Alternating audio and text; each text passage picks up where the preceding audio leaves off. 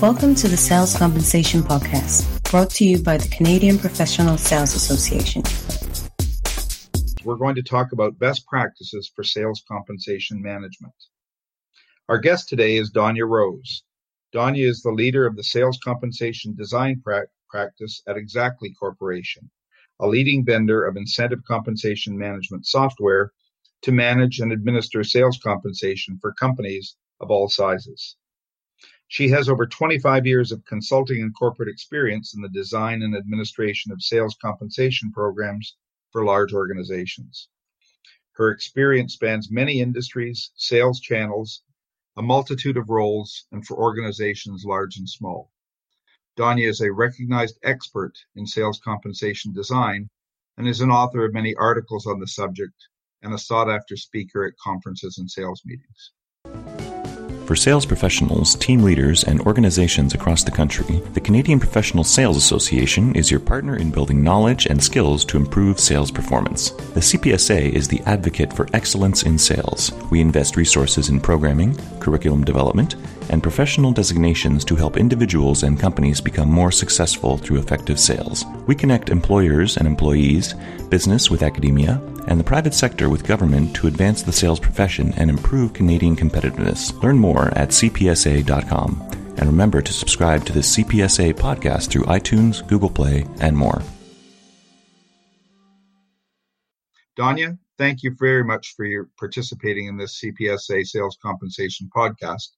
Before we dive into the questions, tell our listeners a little bit more about you and a couple of the roles or experiences that you've had in the past in dealing with sales compensation. Well, thank you, David, for that gracious introductions and also for including me in this podcast.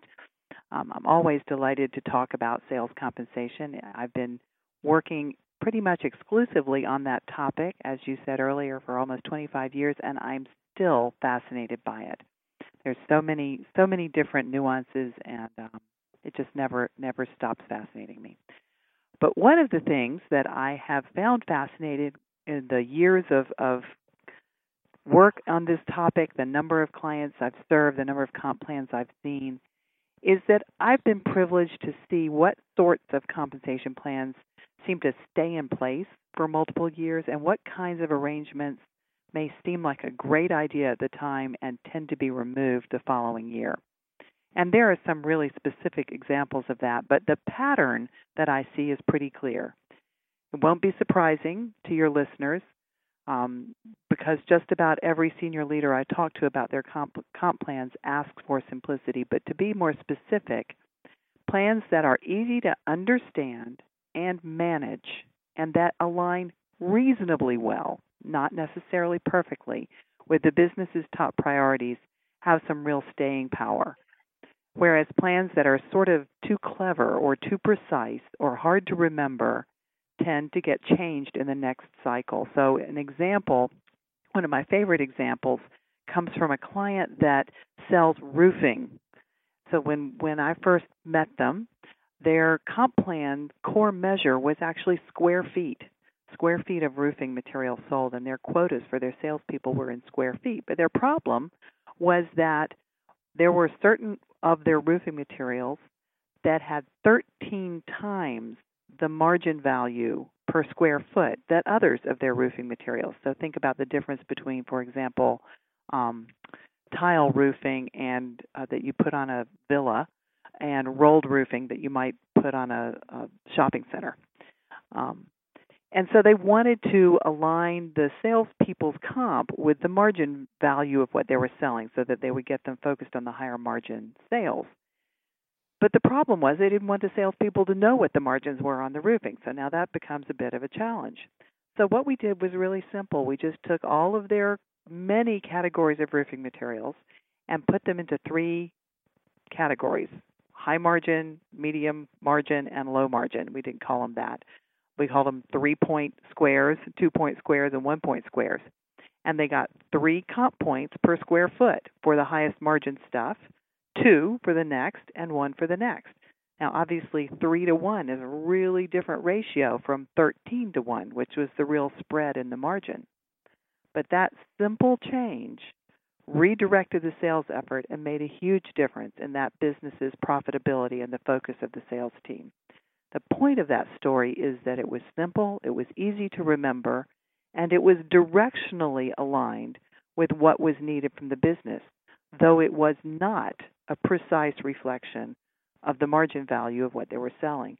And I love that story because it's just such a great reminder that we're motivating people. We don't owe them a precise accounting for everything that they're doing for us and an income statement on everything they sell. We owe them simplicity and something understandable more than we owe them that precision. Well, that's great. And you know what? Practical examples like that make the theory that we talk about a lot more understandable. Well, let's begin with a question. What are a couple of the best practices for sales compensation management that you see regularly? Well, the first one I would mention is always start with clarity about your selling roles. Sales comp is role-based comp, so you can't support your salespeople in doing what's expected of them if you aren't sure what that is. So that's the foundation. The next one that I'd like to raise is an interesting one, to beware of prevalent practice. I think you need to be aware of prevalent practice, but you also need to not slavishly follow what you know that all of your peers are doing. You do have to probably deliver market competitive pay, but your pay mix, your measures, your payout mechanics, your credit sharing policies, all of those need to be driven by the particulars of your business right now. So I think that oftentimes sales leaders especially can be a little too tuned in to what they think everyone else is doing, and that's not always the right starting place. So that's another tip. And the last one I would put in this category is to listen to your salespeople. So think of sales compensation plan management as a selling process, with the ultimate buyer for the work actually being the salespeople who will or won't find those plans motivating and compelling.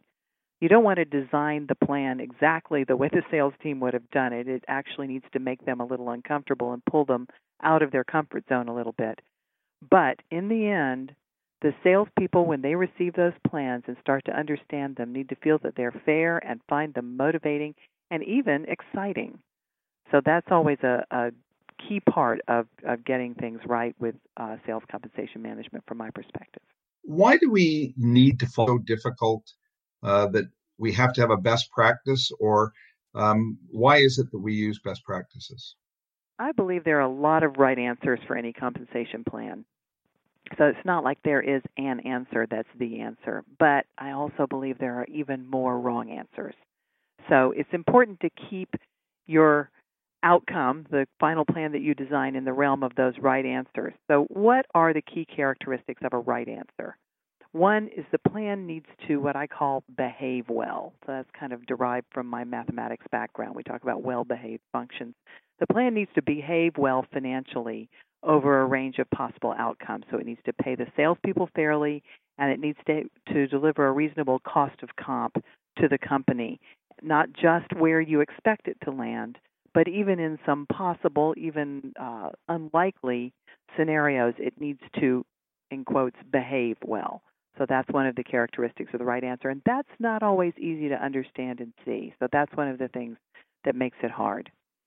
Another is that the plan is a management tool that your sales leadership has to use to support their effort to focus, direct, and motivate the salespeople. That tool, that management tool, needs to sort of feel comfortable in the hands of those sales leaders. So their experience and their perspective needs to be considered as well. So of all the different right answers you could pick, one of the key characteristics of the right answer is that your sales leadership embraces it. And the last one is that I think there's a huge temptation by some in leadership to actually believe too strongly in sales compensation plans, to think they're more powerful than they actually are, and therefore to expect too much of them. Obviously, I wouldn't do what I do if I didn't think sales comp plans were important. They're great at focusing sales efforts, supporting the motivation of your team, rewarding for the right type of collaboration. But they're not great at managing out your underperformers or changing sales behaviors in isolation. So ideally, they provide support for your most important sales priorities, but they're also supported, the comp plans and those priorities are supported by great marketing, well-targeted offerings, excellent onboarding, sales training, high-value coaching and mentoring, solid selling tools. So if all you change is the comp plan, you're not likely to get the results you need. But at the same time, if you change all the rest of those things and don't support it with the right comp plan, you're also missing a chance to support that change as well as you could. So the wrap up here on why is it so difficult is because it's an intricate and somewhat complicated part of an even bigger, more intricate and complicated system, and you start messing with it, and things can surprise you. Now, for our listeners, where do you find best practices for sales compensation management? My first place to turn would be World at Work, and I know you teach one of those World at Work courses. I think that's a great starting place for anyone just getting into that. There also are some really good books on the topic. My favorite is an old one, the Sales Compensation Handbook that's edited by Stockton Colt. Would be that's something I expect people on my staff who start working with me to read through and really internalize. I also think World at Work conferences are a great source of information, but there's nothing like just seeing a whole lot of comp plans. There's a lot of great content on my own personal website. It's got over 150 topical posts that are just answers to sales comp related questions that people have asked me through the years. So if a client asks me a question, we're thinking about putting margin into our comp plan for the first time this year. What are your tips about that? I'll write them out an answer, but then I'll kind of genericize it so it's applicable across a lot of businesses and stick it out there in the sales comp answers section. So there's a whole lot of content there as well. And they're all great sources, and I hope people do take you up on your offer to go to your site, because there's some great information there. Now, once you've implemented what you think are best practices, how do you maintain them? That's a great question. Maintaining comp plans is often overlooked. I think a lot of times people get so focused on trying to get the right comp plan, and they think that getting to the right answer, rolling out the right comp plan is the finale. But there's a very real sense in which it's not the end, it's the beginning. So how do you do that? First of all, make sure your communication materials are as great as your plans. Clear, including great examples, nice graphics, and I'd even suggest getting help from your company's communications team to the extent that you can make your comp plans leverage at least some of the better practices that we've learned collectively from infographics to make them exciting and compelling. That's a great idea. And remember your sales reports and compensation statements. Those are part of the communication also. If you can make those reports easy to read and compelling, that really helps support the motivational value of your plans. And if you want to be really aspirational, go ahead and decide you're going to make those reports beautiful. If you can do that, you'll really make a difference in the value of your plans. So that's one. In terms of maintaining them by communicating well along a lot of dimensions. Another one is I would suggest that you need to manage your plans throughout your plan year, not just on an annual cycle. So at least quarterly, check and see how you're doing. You had an intention when you put that plan together. You knew what you were trying to change in sales behaviors, outcomes, focus, attainments, I don't know what, but you had an intention. Be creative and think about how you could measure and test to see whether or not those changes in your plans were actually having the results that you wanted them to. So take a sort of big experiment approach to the thing and see if you can prove efficacy of the plan changes that you've implemented, or learn something from something that didn't work so well. So treat each plan change and each pay cycle as an opportunity to learn something. And the last idea I'd have for maintaining plans is to plan to make adjustments every year. Just about every company does that. But build on what you have wherever you can.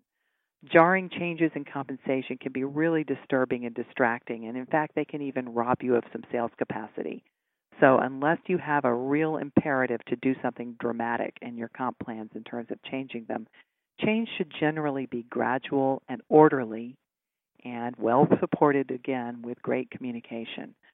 So those are just a few ideas about maintaining plants, but the very idea that they need maintaining is the kernel here. So thanks for bringing that up. Danya, I love your perspectives. Thank you for being on the CPSA podcast today. And as always, it's a pleasure to get your perspective on a topic that we both enjoy. That's it for today's podcast, and this is Dave Johnston saying goodbye and wishing you a good day selling. Thank you for listening to the Sales Compensation Strategies podcast, brought to you by the Canadian Professional Sales Association.